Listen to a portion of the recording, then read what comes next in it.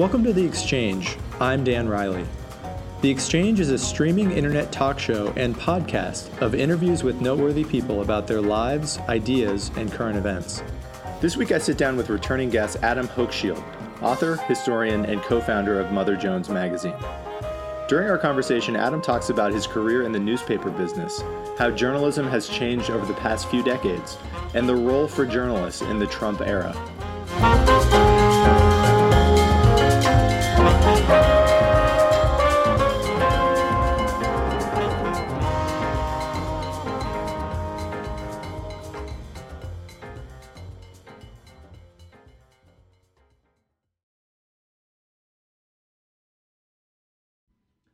All right, Adam. Well, for the third time, thank you for the time. I know you have a lot going on in your life, so appreciate the time, and welcome back to the show. Good to be with you.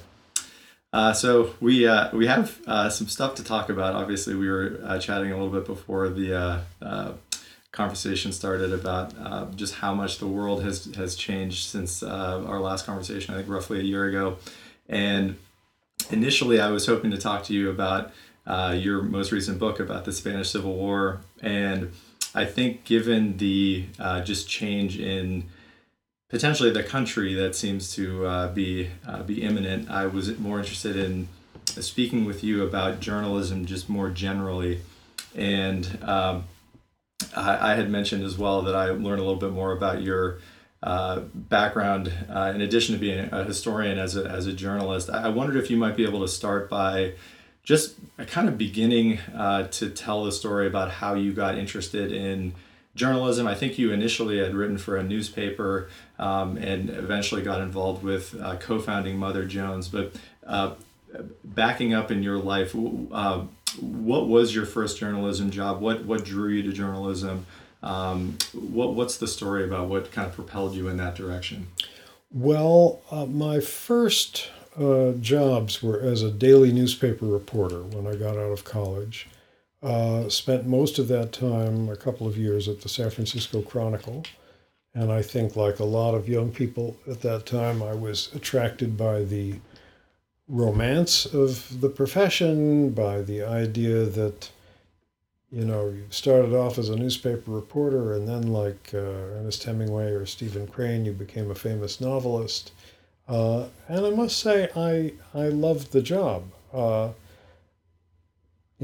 Being a reporter gives you an excuse to poke into other people's business, into other people's lives. And there is a way in which there's something tremendously exciting about that, and it can enhance your knowledge of the world. I also, though, found it somewhat frustrating to be confined to the kinds of things that a daily newspaper reporter has to write about, an awful lot of which is police blotter kind of stories. And I wanted to write, this was the mid-1960s, about the sweeping changes going on in the United States right then, the rise of the civil rights movement, which I'd briefly taken part in as a civil rights worker in Mississippi, the growing movement against the Vietnam War, the sense that we were in the midst of a decade that was seeing enormous changes. And so I went from that newspaper reporting job to working for Ramparts magazine, which was a monthly magazine of investigative reporting, very strong voice against the Vietnam War, that lasted from 1962 to 1975.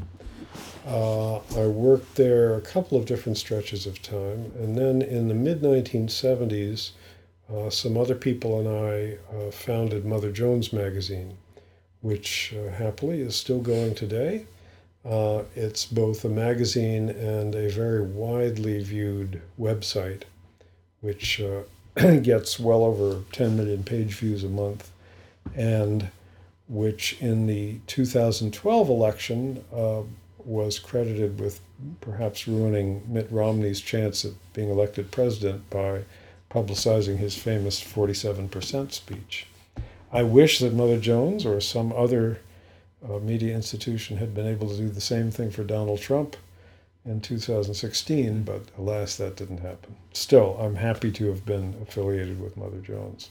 In the inception of Mother Jones, did it have aside from just trying to produce great journalism, did it have a particular bend that you and the other founders were aiming to bring to fruition? Was it trying to recreate the sort of journalistic political objectives of the 60s, or not necessarily? Well, I think what we wanted to do was to create a magazine of progressive politics that would reach a much larger audience than was usually reached by magazines of that ilk in this country, which meant doing something that used a lot of photographs, used good artwork, was printed on slick paper, and above all had really good writing, paid attention to how the story was told.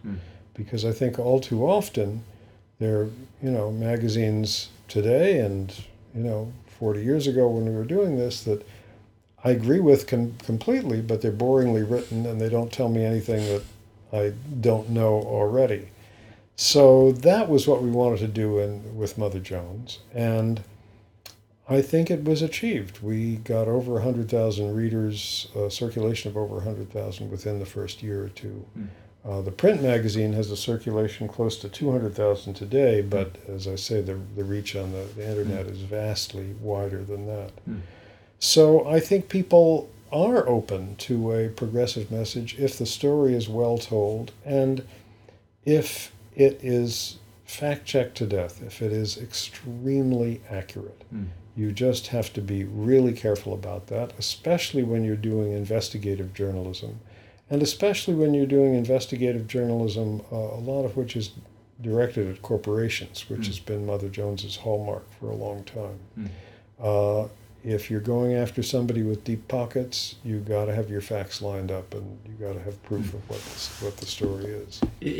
When Mother Jones began to recruit and hire journalists, as you said, and I think you're right, that really great journalism is a combination of interesting facts and great writing with great stories. How did you assess the applicants that were applying to work at Mother Jones? And I guess I'm thinking about this mostly for modern journalists who are interested in potentially pursuing journalism as a career, particularly writing. Did you often read their samples and kind of get a taste for talent that people had, and then worked with them as they evolved in their careers? How did you come and think about who you wanted to write at Mother Jones? Well, one of the nice things about journalism, I've always felt, is that you do ultimately get judged by your writing. And that's so whether you're a journalist who's trying to make it in the world, or whether you're an editor looking to hire people, or looking for freelance writers from whom to commission stories for a magazine. You look at the work that somebody has done, and if he or she has shown that they really know how to write well, and they can both have an eye for telling an important story and tell it in a way that'll make people pay attention, those were the people that we wanted to hire, and those were the people that we wanted to commission to write stories. There are a lot of people who can do one or the other. There are lots of people who are experienced, slick magazine writers, writing for, movie fan magazines and,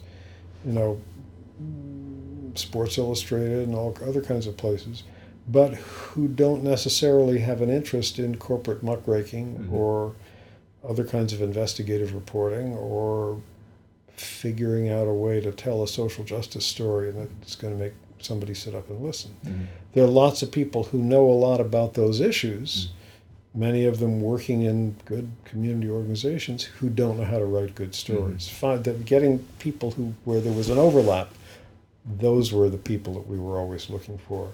And I think the same remains true for a magazine like that today, with the qualification that you also have to know how to tell a story with video and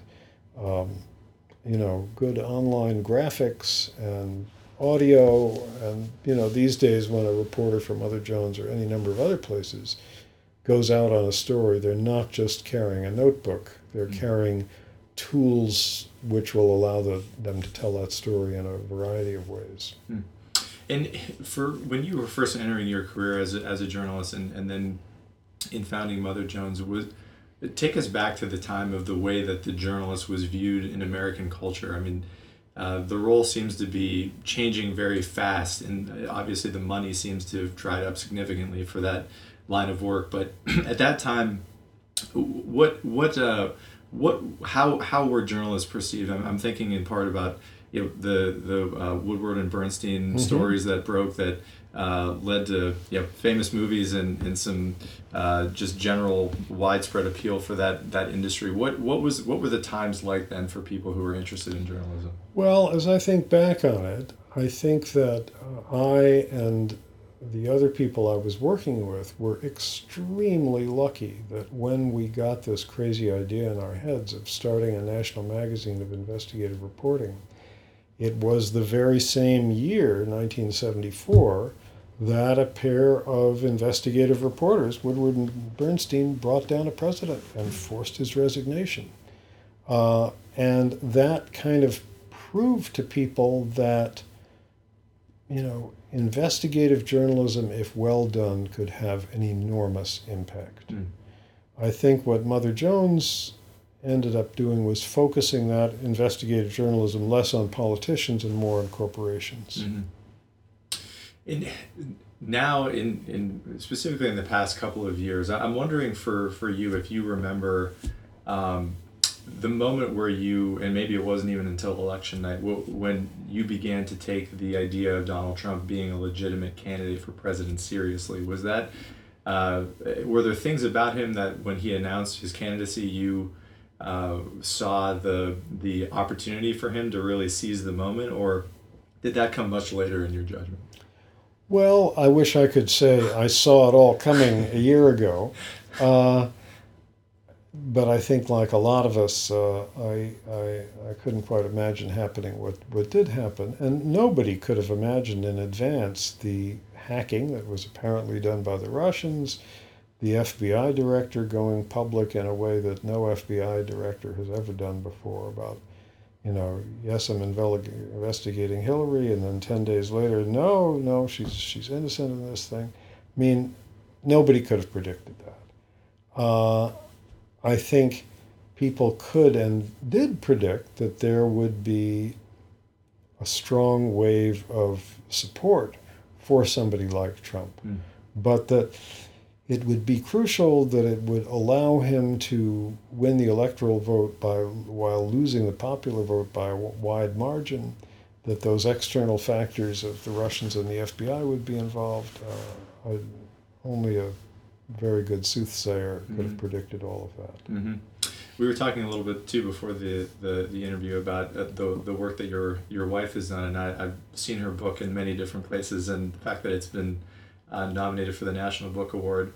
If you can speak a little bit about what she has been up to, and I know you had mentioned that you had gone on some of those trips with her and sort of trying to understand the Trump voter. I'm wondering if there are things from your experience that you've gleaned about, generally speaking, what is so attractive about him to his supporters? Well, what Arlie has done is she spent 5 years studying a community in southwest Louisiana, and an area that went very heavily for Trump, or I should say, the white voters went very heavily, overwhelmingly for Trump. Blacks in Louisiana and elsewhere did not vote for him. And she was interested in that area in particular because this is a place that has been environmentally devastated like almost nowhere else in the country. The county where she focused her research and interviews, Calcasieu Parish in southwest Louisiana, the area around Lake Charles, is one of the 1 or 2% most polluted counties in the United States. It's a big center for the petrochemical industry. You go there, the sky is gray. Some communities you can't drink the water that comes out of the tap. You have to drink bottled water. There's signs warning you not to eat vegetables that grow in your garden because the soil is so polluted. There are chemical releases, as they're called, from plants, with odd-colored smoke coming out of factories and so on, that sometimes sicken people, sometimes is a warning that this is going to happen, sometimes not. So the question is, why in this area where that's sort of an ongoing environmental disaster, punctuated by some really extreme disasters, sinkholes caused by drilling accidents and so on, that could be prevented by tough government regulation, why do people favor a kind of politics whose hallmark is hostility to all regulation? So she spent 5 years interviewing people about this, and the conclusions are laid out in her book, Strangers in Their Own Land. And I think the main conclusion is these are people who have lost ground economically over the last 40 or 50 years. Or if they haven't lost ground economically, are very fearful that they can because they see it happening to people all around them. They feel looked down on, sneered at by people on the coasts. They feel as whites who previously enjoyed a kind of white privilege in the days of segregation. They feel outnumbered, that somehow immigrants, blacks, Mexicans are getting ahead of them or outnumbering them. Of course, the actual numbers don't say that.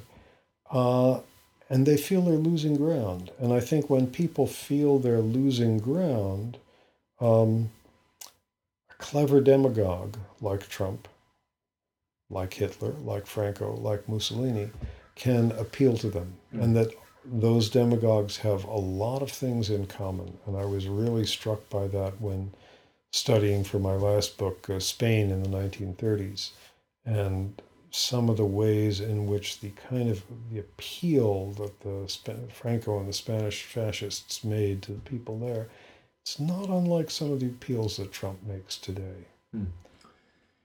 In the conversation, the moment, and I think most people in the country will remember, right before the 2012 election when the 47% video came out and what an impact that had on the narrative of that campaign season. It did seem like there were moments where stories broke about Trump that seemingly in any other time period would have sunk the candidate who was running. Is that your judgment as well, that there's something about him that allows him to act to be like Teflon, where stories just don't stick to him in the way they do to other politicians? Or do you think the magnitude of the stories were not sufficient enough to really bring him down?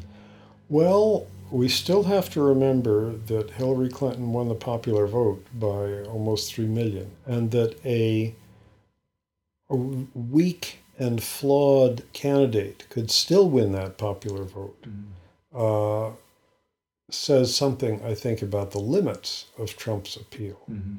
I would like to think that a much stronger candidate, somebody like Elizabeth Warren, for example, would have beaten Trump by an even larger margin in the popular vote, and I hope could have taken the electoral vote as well. There is a certain Teflon quality to Trump, but I think that because indeed a lot of the things that he said and did would have brought down any other politician in the United States or any other country, the grab them by the pussy comment and so on. But I think when people feel desperate, when they feel left behind, and somebody who is a very, very, very slick salesman and slick user of the media presents himself as their savior, they want to believe that. And they'll believe it against all evidence, against all principles. Evangelical Christians who say they care a great deal about sexual morality and so on voted for him, 80%. Because that appeal of a savior, I think, is something that is always there for people who feel themselves caught in desperate straits. It was there in the 1930s where, Hitler, Mussolini, Franco, and lesser demagogues in Eastern Europe appeal to people the same way that Trump did. I'm the strong man. Any problems, I'll fix it. Don't worry about the details. I'll fix it, and it'll be terrific. And that's the same kind of appeal that strong men those times made. Something I think demagogues like that do very effectively also is to blame all troubles and problems on some group that you can make the outgroup. For Hitler, of course, it was the Jews.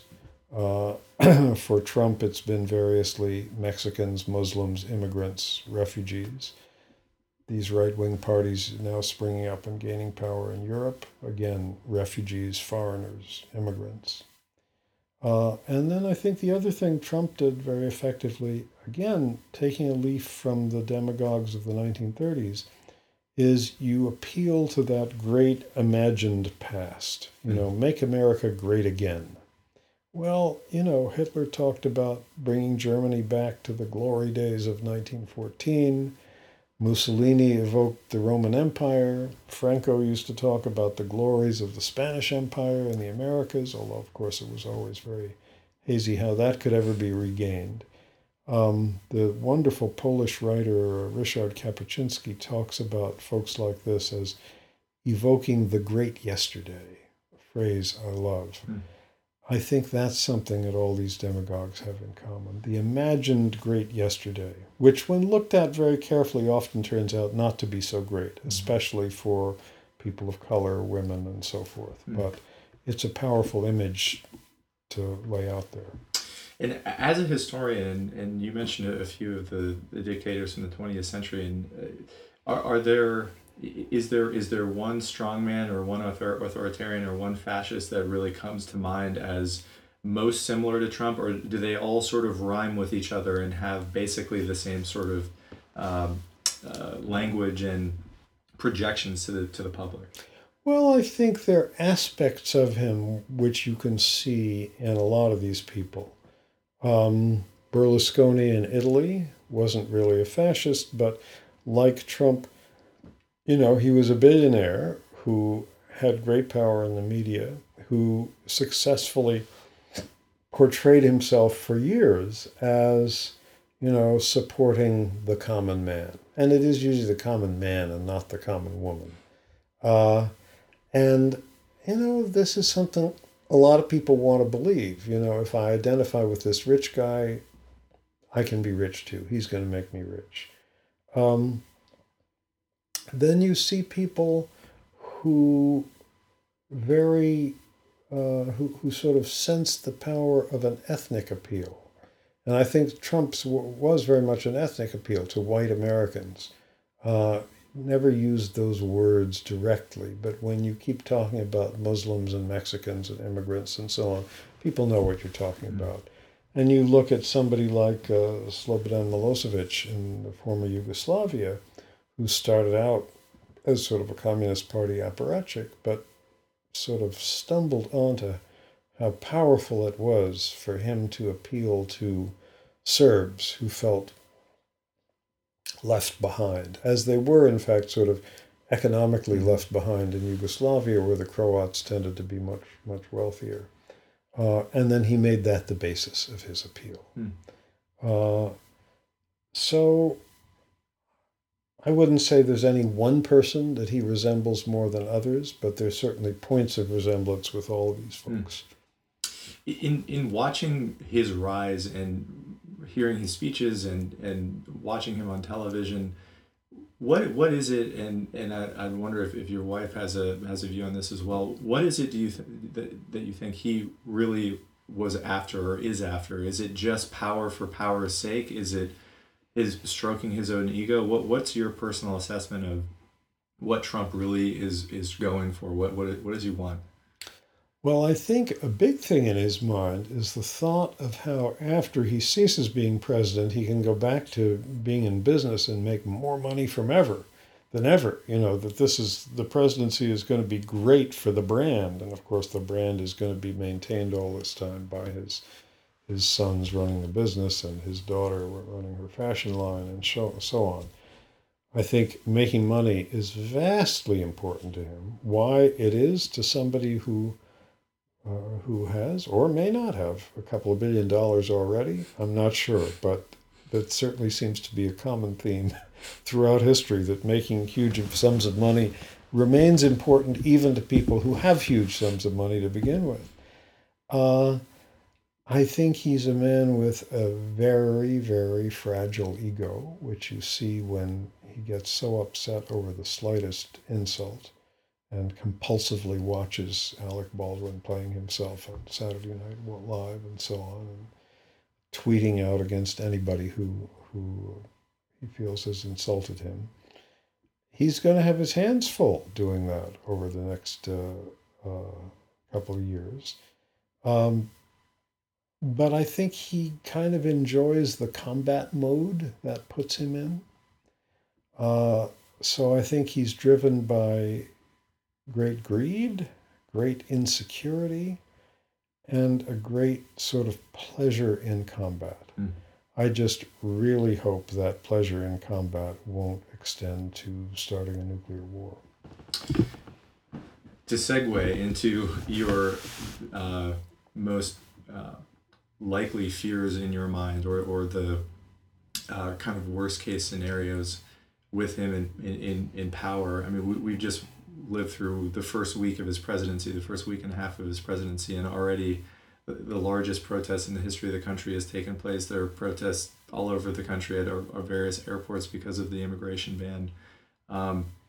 What do you foresee as the most likely paths forward over the next 6 to 12 months in his administration? Obviously, no one knows for sure what's going to happen, but is it a very likely impeachment proceeding at some point, or him just continuing to blast the media and centralizing more power around him, being easily provoked into some sort of overreaction in a way that we've never seen in a military sense, from a terrorist organization beheading an American citizen, or enacting a terrorist attack somewhere in the world? Where does your mind go when you think about months and months of him in charge, and where you see that as very reasonably what that could potentially result in? Well, I do most fear his reaction to some sort of Islamic terrorist attack. Because there will be attacks like that. There have been a number of them since September 11th. It is not a major cause of death that I fear. I'm much more worried about dying in a car accident or whatever. But there will be more cases like the nightclub in Florida and the guy in San Bernardino and so on. And as you mentioned, worst case scenario is somebody gets beheaded and it's put on television, on the internet, and so on. And Trump is so slick at using things like that to whip up people's rage and fury that I just fear that he's going to use, the next time something like that happens, and there will be a next time, he's going to use it to, launch a missile strike, drop a bomb, declare war on somebody. Because, politicians, you don't have to be as crude as Trump to know that starting a war and appealing to the kind of outburst of military patriotic fervor that almost always comes when you start wars is a very effective way of rallying people behind you. Mm-hmm. You mentioned earlier in the interview that you started your journalism career in the 60s, and that in my studying of 20th century America seems like one of the most tumultuous decades of the century, if not the most tumultuous decade. Do you feel like we're about to live through a time like that, or is this, in your mind, an order of magnitude, potentially more dangerous and corrosive to the country? Where do you what phase do you feel like we're about to live through in the U.S.? Well, a very difficult, stormy one. I think there's no doubt about that. Because I don't think we've ever had as willfully ignorant a person and as unstable a person as president. I mean, this is a guy who declares proudly that he does not read books, that he mainly gets his information from watching TV. And you can see, what he tweets is often in response to what has been on his favorite TV shows. This is a guy who does not seem to understand that even if your main purpose is to advance America's interests in the world, you get farther by cooperating with countries, even if they're Islamic countries in some cases, than you do by attacking everybody. And, he's got a very steep learning curve and does not seem to be interested in learning. So I see it as a very, very unstable situation. And the more beleaguered he feels, the greater is the appeal of dropping the bomb, sending off a missile strike, doing something to sort of rally people behind you. So I'm worried. Yeah. I think it's important that people be out there, be organized, be fighting back at this stuff. I also worry about something that's going on simultaneously and was happening a long time before Trump came on the scene, which is that the Republicans have made a very shrewd, careful, calculated, and largely successful attempt in a great many states to do everything they can to depress voter turnout, to make it harder for people to register, harder for people to vote. And then when they do vote, they're in immensely gerrymandered districts, which send a disproportionate number of Republicans to Washington. In one of the things I know that there's talk now about one of the next major marches being on tax day to try to convince Donald Trump to release his tax returns.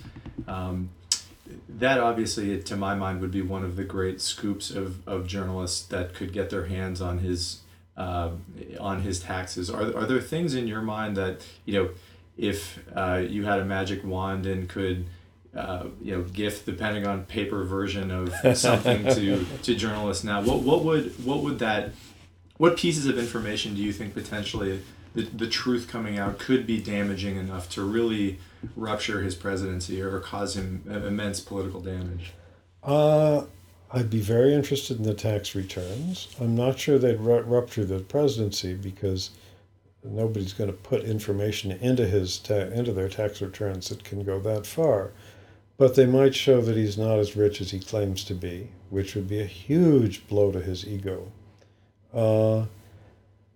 I think if there are leakers out there, I wish that anybody who has information about business dealings he's had with the Russians, does he in fact owe money to Russian banks, as some people think?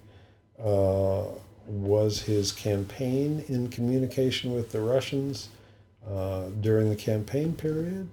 Why was his National Security Advisor General Flynn sitting next to Putin at that banquet in Russia not long ago? What's the full story behind that? I would love for people to start leaking that kind of information. And in your daily life, and when you read, in terms of how you get your information, I'm assuming you probably read your own magazine. Are there other magazines or newspapers that you find to be particularly valuable in providing you with insights that help you kind of form your view of the world and what's going on? Well, I read the New York Times very closely every day, and I think we're blessed that we have a good paper like that. The Guardian is also terrific. I love the New Yorker. Mm-hmm. I think I would put those sort of at the top of my media list.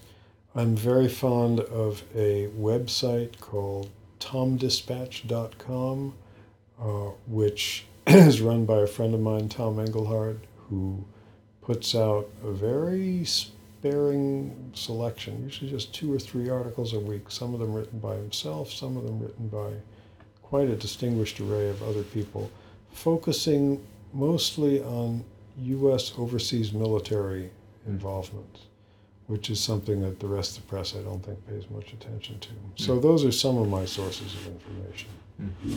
And you were mentioning the kind of tweets that Donald Trump comes out with, and it seems like now often his attacks, when they're not directed at the Republican or Democratic Party, are increasingly at what may be the last real defense or offense against him, which is the media, the New York Times, the Washington Post, etc.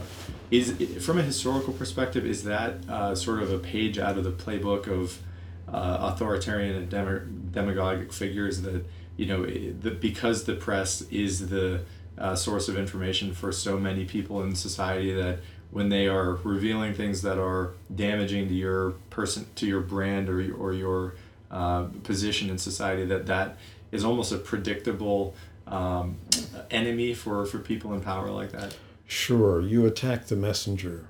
And I think there will be more and more and more of that. I do think we have greater legal protection for the press than existed, in Weimar or Hitler's Germany, for example. And we're going to need those legal protections, all of them, because I think there will be many more attacks on the media. And, of course, not all of the media is subject to those attacks. Fox News, of course, is his favorite network. And there are other, websites and periodicals and so on as well. But I think we can expect a lot more in the way of attacks on the media. And I really hope the media will not relent on the way that it has been covering Trump. Last question I want to ask you.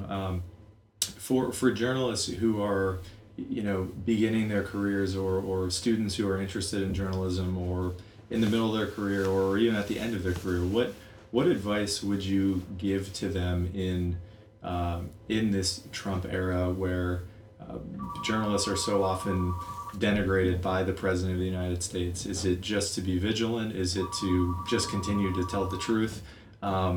What advice do you have, given your career and your background, for people in those positions? Well, I think the truth still does matter. I mean, there's been a lot of talk in the last 10 days and so on about the way Trump and the people around him completely disregard truth and make up what facts sort of suit their particular position on something. And, that too is nothing new. It's just carried to more extremes. Mm-hmm. But we've seen it before. There was someone in the Bush administration, an official who I think went unnamed, who, 10 or 12 years ago, in talking to someone from the New York Times Magazine, it was, I think, referred to those of you in the reality-based community, right, as opposed to those of us who are carrying on this war in Iraq. Past demagogues have learned that often if you repeat a lie often enough, people will come to believe it. That the Jews started World War I, or were responsible for the Great Depression, or whatever. These kinds of things were repeated ad infinitum by the Nazis. And unfortunately, it has some effect, because you hear something off the wall like that 100 times, and after a while, some people begin to think, well, there must be some truth in it, otherwise people wouldn't be saying it that much. But I think the media has to come right back at him. One of the things I've liked that I've seen in the last couple of weeks is the way that media like the New York Times and the Washington Post and NPR call Trump's lies, and even in their headlines, talk about lies and false claims and so on. This language is appropriate, because that's what he's doing. When he says, I had more people at my inauguration than Obama's, and then you can look at side-by-side photographs, it's a lie. So we have to keep saying that. But we also have to keep doing all of the things that American media at its best has done well, which is investigate, get people on the inside who know stuff to talk to you if it's damaging, get those hidden documents out there. So all of those things are things we have to do. Adam, well, for the third time, thank you again so much for the time. It was a pleasure seeing you and talking to you again, and really appreciate it. Good.